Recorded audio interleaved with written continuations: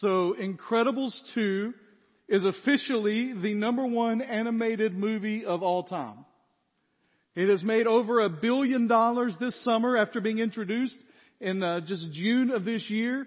And when you combine it with the first Incredibles movie, you have a combined total of close to $2 billion made from these two films. And the movie is really not a superhero movie, although there are superheroes in it. It's really not a movie about superheroes. It's really a family movie. And I don't mean that it just doesn't have any bad words in it. I mean, it's a movie about family dynamics, about how it works, about how it operates, about what parenting looks like, about what it looks like to try to build a family. And if most of you know, that Incredibles is a movie of the story of a family of superheroes living in a world where superheroes are illegal. Asking the questions, how do we be the people we're supposed to be when we can't be who we're supposed to be? How do we develop a family in the midst of that? How do we live a life in the midst of that? It's a story of this family trying to figure it out. It's an interesting family, right? I mean, the picture we've got of the Incredibles cast there, you'll see in the middle is Bob Parr, Mr. Incredible, the dad of the family. His wife Helen, who is Elastigirl, that's like Plastic Man of old, can stretch and move around all things. Violet, the teenager who can disappear, become invisible, build force fields. And Dash, the son, who's elementary school and can run really fast. And Jack the baby. Just a question, all right? How many of you have seen at least one of these two movies, all right? Okay? So I'm going to do just a quick poll. We're going to see who's the favorite Incredibles character, all right? So choose your favorite here, all right? Whose is Mr. Incredible? How many of those we got? There we go. I see those hands. All right. What about Elastigirl? Helen? Few, all right. What about Violet? Anybody got some Violet? We got Maddox down here. Good Maddox, all right. About Dash, we got any Dash fans? Yeah. Yeah, I know that, Luke. You don't make that. Yes, I know that. And then Jack. There we go. We got Jack in the house, right? He doesn't say a word, and yet he steals the show, all right? And so, here's what happens. Sometimes when you're doing a sermon series, perhaps, hypothetically, about movies, you go too far into the rabbit hole. You get too deep into the weeds about what the movie is. And one of the things I thought that was interesting about this movie as I thought about it this week and read about it this week is that each of the characters' superpowers correspond to their stage and function in life. So Mr. Incredible is what? Super strong. Like he's super strong. That's who he is. And that's what dads want to be. They want to be the strength of their family. They want to make sure that they are strong foundation for them. And Elastigirl it's flexible. She can go all over the place. She can do multiple things at once. She can take care of something over there with her arm stretched out while she's taking care of something here differently, right? Violet is the teenager. And what does she like to do? Disappeared and build a force field to keep everybody out. Can I get an amen in the house of the Lord, right? She's a teenager. She wants anybody around. She wants to be disappeared, just kind of go away. All right. What about Dash? Dash is the hyperactive elementary school kid that has way too much energy, that just runs everywhere as fast as he can. And I don't have a clue about Jack. All right. The stuff breaks down there. But it's an interesting film because each of the members have a different task to bring. There are lots of directions we could go today, actually, about kind of discussing themes throughout this movie. But the one that I want to talk about today, I think, is the central theme of the entire movie. Because even though it's about superheroes, it's not about superheroes. Even though there are great action sequences, it's not about action sequences. Even though there are villains that have something to teach us about our own society and who we are, it's not what I think it's really about. I think at the heart of the movies is the question, where does my family fit in? And I don't mean like, where does my family fit into the world? What I mean is, in my life, and what I'm doing, and who I am, and who I'm becoming, where does my family fit? Imagine being Mr. Incredible, and you're not allowed to be Mr. Incredible. In the first movie, we see him at the beginning of kind of the second, they do the marriage thing, and then we see him. He's an office worker at an insurance agency, working for a guy that's a terrible boss who is giving him a hard time, and he knows he's made for something bigger than that. The opportunity comes and he jumps at it, and in the midst of that, he has to ask the question, but what about my family? In the second movie, it's not Mr. Incredible, it's Elastigirl that gets pulled in, that she can help save the world. And yet to save the world, she's got to sacrifice time with her family. And the question really becomes, where does my family fit in the overall understanding of who I am and what I'm about and what my goal in life is, what I'm trying to accomplish? Where does being a dad, being a mom, being a husband, being a wife, where does that fit into everything else that I'm doing? So here's what I want to do today. I want to talk about 3 lessons that we learned just kind of from watching the movies. And then I want to go to the scriptures and ask the question, what should we be doing about those questions or those statements that we learn? And the first thing that these movies teach us, and the first thing that scripture teaches, and the first thing that life experience teaches us is that parenting is hard. Can I get an amen in the house of the Lord? Being a parent is hard. Okay? Every aspect of being a parent is hard. What I think is always interesting about the movies is these are people that literally save the world and can't figure out how to handle it at home. Right? Like parenting is hard. One of my favorite commenters on parenting is a guy named Jim Gaffigan, who's a comedian. And this is what he says. He says, every night before I get my 1 hour of sleep, I have the same thought. Well, that's a wrap on another day of acting like I actually know what I'm doing. He says, I wish I were exaggerating, but I'm not. Most of the time, I feel entirely unqualified to be a parent. I call those times being awake. Right? Anybody here ever feel like you're not qualified for this whole job of being a parent? I mean, I know I do. I talk about this, but I do remember the first time we took each of our kids home, especially, those first couple, Eli and Luke, right? You take those kids home, and I remember them kind of, we're excited, and they checked the car seat. Remember that? Y'all remember that? Car seat check? And I was like, the car seat is probably the least thing I'm worried about in life right now. Like, y'all are letting me take him home. Y'all didn't give me a class or anything. I spent 7 years going to school to learn how to be a pastor. I haven't taken a single course on being a parent. It's just come to you. Just go. It's hard. Through every stage, it's hard. Through those nights that you get the baby down. Just as you get the baby down, you settle in for the night.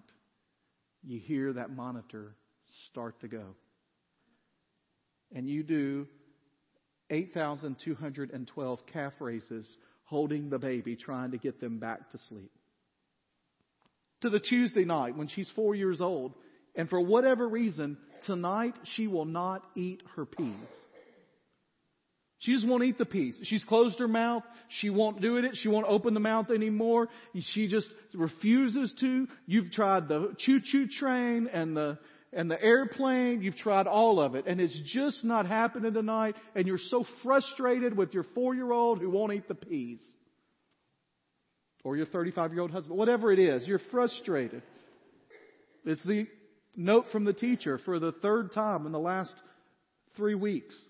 That your first grader will just not stop talking when they're supposed to stop talking. It's the day that you decide somewhere on Facebook, they must have declared it, National Legion of Rebellious Siblings Day. Where everybody in the house seems to be working against your agenda and against each other. And you have lost your patience. You have lost your cool. You have yelled. You have screamed. And nothing seems to work. And you think you've lost control of your house for the rest of time. Or the time you got completely blindsided and had one of the deepest conversations you've ever had with your kid. You just wish you would have known it was coming before it actually happened. You're riding in the car and just a question came out, and before you knew it, you were knee deep in deep questions. And at the end of it, you thought, man, I just hope I did okay there. I wasn't ready for that. To the time she's embarrassed by you. She used to run, jump in your arms, so excited to see you when you picked her up, but now it's dropped me off 2 blocks from school. Friends come over, they lock themselves in their rooms, you don't see them the entire time. You don't really know what's going on with their life. You have some idea about some of the things, but man, it just feels like you're losing her. You put on a classic movie from your childhood. So excited to show your kids finally this movie that was so impactful in your life. And you are like, where in the world did those words come from? Or that scene. I don't remember that. Why did my parents let me watch this? Anybody ever been there before? Let me see. And then you're thinking, why did they let me watch? And how am I going to talk about? What? I have no idea. And you don't even remember the rest of the movie because you're worried about the conversations that are come that you weren't ready to have yet. Just a tip. Don't put the Goonies on for your kids. All right? There are things in there you don't remember. Trust me. Hypothetically speaking. All right? It's walking the final box up the steps to the dorm room.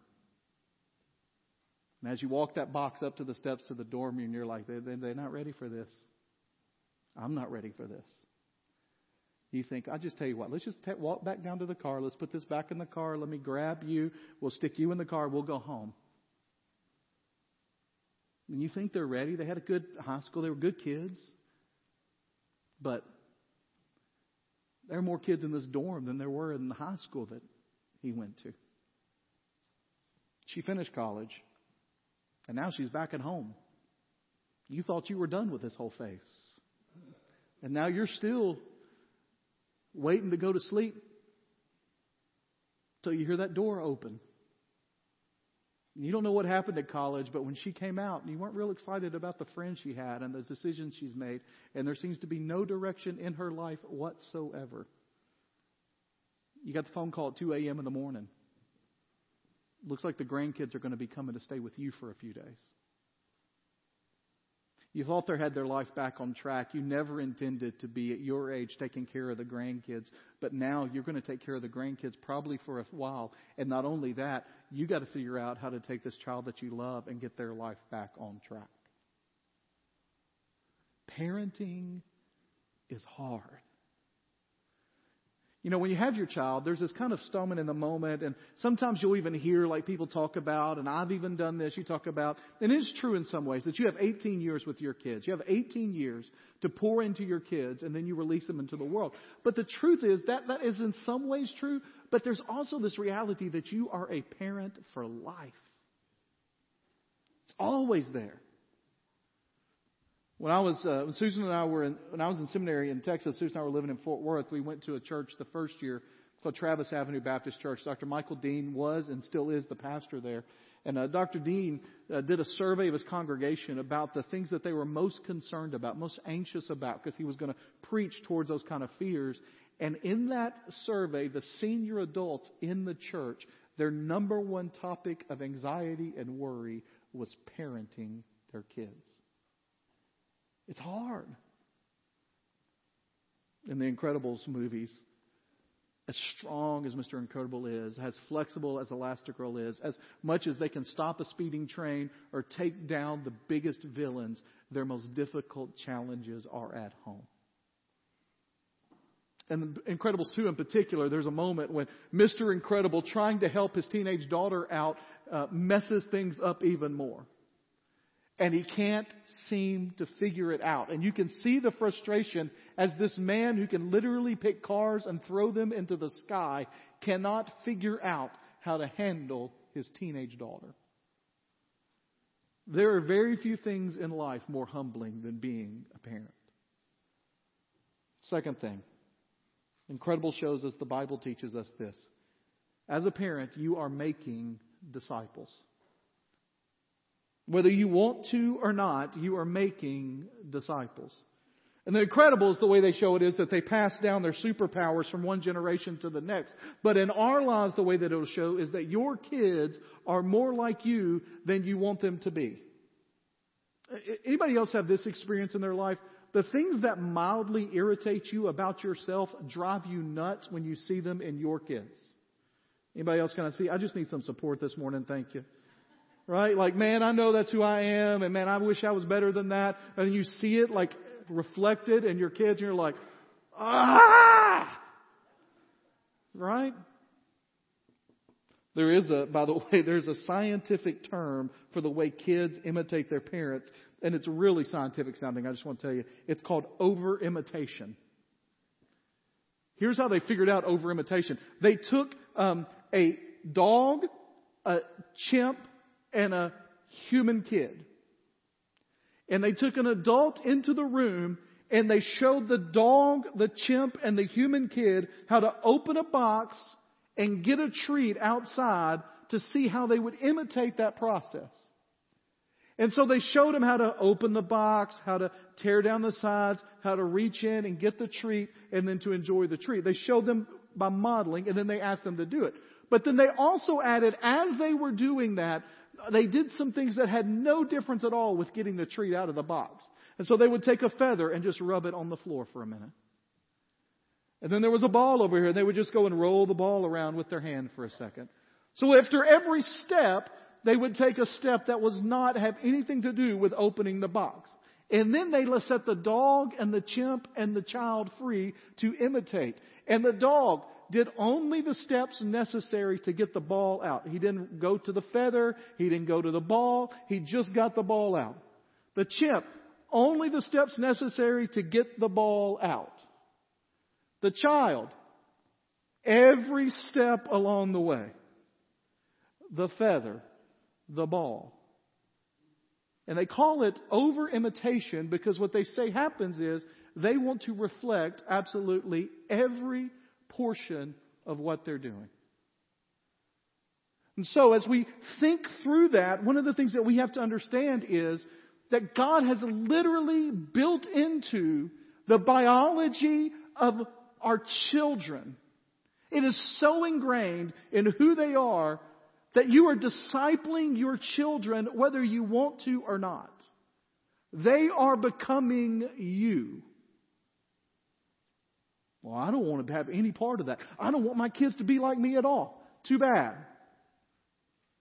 They are. Anybody ever I don't know, hypothetically moved away from your hometown for 20 years or so? Gone back to your hometown and all the people that are your age are acting just like their parents? Anybody have that experience? Or anybody ever done something in your life and you go, I said I would never do that. Can I get some confessions? I see those, all right? We imitate them. We're like them. And here's the point that's important about that. And this is where we kind of turn towards Deuteronomy chapter 6. If you've got your Bibles, turn to Deuteronomy chapter 6. You must choose what kind of disciples you want to make. You have chosen, you are choosing, but my suggestion to you today is to be intentional about the disciples that you're making. And the way you do that is by determining what you're putting center stage in the life of your kids, what your emphasis on, what you're focusing on, what you're spending your time, what you are getting angry about demonstrates more to your kids about what you value than anything else in your life. What do you get mad at your kids about? What do they see anger from you about? Because whatever that is, they know that's what you find important. Now, obviously, we're in church on Sunday morning, so we're going to talk about putting the Lord in the midst of that. But I want you to think about in your own lives, what is it you're putting on center stage for your kids right now? Is it their grades? Is it their academic performance? Is that the thing that gets you the most fired up? Is it sports and their involvement in that, or extracurricular activities? Is it their own self-expression and being whoever they want to be? Is it their moralism? Just be a good kid. When you're not a good kid, I get mad about that. Like, be nice to people with that detached from an understanding of who God is? Do they see in you, what is the center stage of your life? Are you just taking care of your kids through work and saying, well, I'm working 60 hours a week because that's the way I'm going to take care of my family. That's how I'm going to provide for them. That's what I'm going to do. Well, I'm providing them with every opportunity they could ever want every day of their lives because that's what it means to provide for my family. Like, what are you putting on center stage for your kids? And let me ask you this question. Whatever you're putting on center stage of your kid, what happens when that goes away? Because it will. I made really good grades in high school. Nobody asks me about that anymore. Nobody cares. Well, it's nice for college and all that, and I did well in college, but nobody goes, before we have this conversation, what was your GPA when you graduated from high school? Like, what happens when that platform goes away? Some of you in this room have kids that are really good athletes, but my guess is they're not going pro. And even if they go pro, guess what? At some point, that's going to end. What happens when that platform goes away? Some of you got kids that are really good in performance, the arts. They love what that is. And you're feeding, doing that. You're giving them every chance to succeed in that. But what's grounding that when that goes away? You have to determine what kind of disciples you want to make. Joshua 24, we'll get to Deuteronomy in just 6 in just a minute. Joshua 24, it's a verse we've looked at before. He says to the people, he says, it doesn't please you to worship the Lord. Choose to yourself who you want to. Which will you worship? The God your fathers worship beyond the Euphrates, gods of the Amorites in whose lands you are living. You choose. But he says, as for me and my family, we will worship the Lord. You got to choose what kind of disciples you're going to make. Proverbs 22:6 says, train up a child in the way he should go, and even when he is old, he will not depart from it. You have to choose. I was reading this week in a book called Choosing to Cheat by Andy Stanley about a time in his life when he had decided to pastor and to start this church. And he was building North Point Church that would become one of the largest churches in America. But at the time, it was only running a couple of hundred people. And he was just getting it off the ground. And he prayed to the Lord. He says, I remember vividly praying to the Lord, God, I'm going to have to give my attention to the church right now. Lord, would you take care of my family while I'm taking care of this church to build it? He said after about a year in of burning himself out and getting nowhere fast, he said he realized he was praying the wrong prayer. He said because in his life he realized there were only two unique roles he had. Two unique roles. He said every other role in my life somebody else could fill, but I had two unique roles. One, I was his wife's husband. And secondly, I was my kids' father. He said every other role in life somebody else can fill, but those are the two I can't. And so he said I had to set for myself this idea. Even in church work, that was the platform I was showing to them that I wanted them to see. But even in that, what I was saying was that was more important than them. And what I wanted to commit to them is that I wanted to be a dad that developed kids who were passionately devoted to the Lord. This is what he said. He said, I learned that I did not want to trade what's unique to me for something somebody else will do. Paul David Tripp says, nothing is more important in your life than being one of God's tools to form a human soul. So you have to think, what do I want to accomplish? What do I want to be? What do I want to disciple into my kids? What do I want them to become? And this is something that I've thought about, I've prayed about, I've worked through. And here are some of the things that I want for my kids. This is kind of my Joshua moment. I don't know what you want. You choose. But as for me and my family, this is what I want for my kids. I want children who will put Christ above all else. Who will commit to doing His teachings. Who will love others as Christ loved the church. Who will commit to world evangelization. And who will remain in Him and show fruit of the spirits. Love, joy, peace, patience, kindness, goodness, faithfulness, and gentleness and self-control. And if that's my goal, then the question is, how do I get there? I mean, I know how to get there if you want your kid to be a high school starting tackle in football.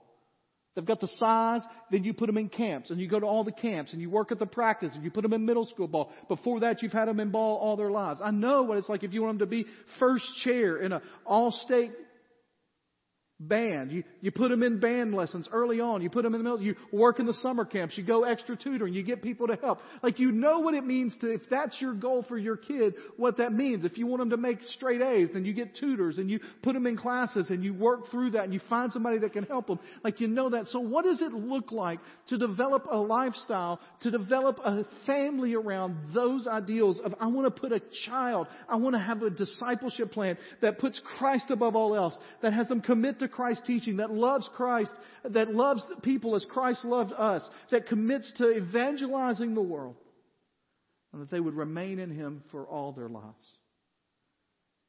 Deuteronomy chapter 6, starting in verse 4. One of the most quoted verses of Scripture from the Old Testament. Jesus quoted this Scripture. It's quoted by Israelites. Probably at the time of Jesus, it was quoted by Israelites more than anything else, by Jews more than any other verse. Deuteronomy 6, verse 4. Listen, Israel. The Lord your God, our God, the Lord is one. Love the Lord your God with all your heart, with all your soul, and with all your strength. Here's the truth. If you want to develop kids that are passionately following the Lord, it starts with you. If you want kids that are following the Lord, then your life has to be a demonstration, an example of what it means to follow the Lord. Sometimes people will ask me, or I'll read things somewhere that'll say, I just want to know, how do I get my child to follow the Lord? I'm really concerned about my kid. How do I get them to follow the Lord? How do I get them in church? How do I get them to read their Bible? How do I get them to pray? How do I get them to share their faith? How do I get them? And the question that I want to turn back to them is, says, how are you doing in that area? You want a kid that really wants to go to church? Well, do you? Okay, kid, I wish my kid would have devotionals. Do you? I wish my kid would share his faith. Do you? Because the question we need to ask ourselves as parents is not what are our kids doing at the moment. The first question is, what are we doing at it? Matt Chandler, a pastor in Texas, says that children are created with military-grade hypocrisy radar.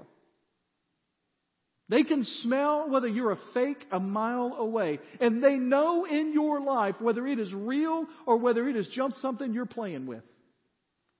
Nobody knows that better than your kids. Because remember, God made them a lot like you. And if it's not real to you, it won't matter to them. And here's what I love about what happens here. This is Moses at the final moment, right before, literally before he would die in the end of this book. This is his last sermon, his last lecture, his last time with his people that he has led for 40 years. And he says to them in the midst of this, I'm not going to give you 100 rules. I'm not going to give you 75 rules. I'm not going to give you 12 quick ways. I'm not going to give you 4 ways, 3 ways. I'm going to give you one way to live. One command. Love the Lord your God with all your heart, with all your soul, and with all your strength. With everything you have, love the Lord. It starts with you. And then he gives us the answer in verses 6 and following about how we put that out every day. These words that I'm giving to you today are to be in your hearts. They've got to be real to you. Repeat them to your children. Talk about them when you sit in your house, when you walk along the road, when you lie down, and when you get up. Bind them as a sign on your hand and let them be a symbol on your forehead. Write them on the doorpost of your house and your city gates. He says, then once it's real to you, once it happens to you, here's the prescription. Once it is absolutely happening with you, then take time, moments, and milestones and turn them towards the Lord. Think about intentional moments every day. Intentional ways that you can talk about the Lord, give understanding of the Lord. Maybe set up a time when you can talk about devotional stuff with them, things that God's teaching you, things that you're learning. Simple things like Sunday school lessons that come home. Your kids are in Sunday school around here. Your grandkids are in Sunday school. They're going to have a sheet. They're going to have things to talk about. We do that almost every week. Tell me what you talk about in Sunday school. It's an easy question. In my family, it leads to people correcting each other about what the story was actually about. And before the end, we actually have the story like it ought to be. But it takes a minute to get there. Speak into your kid's life that way.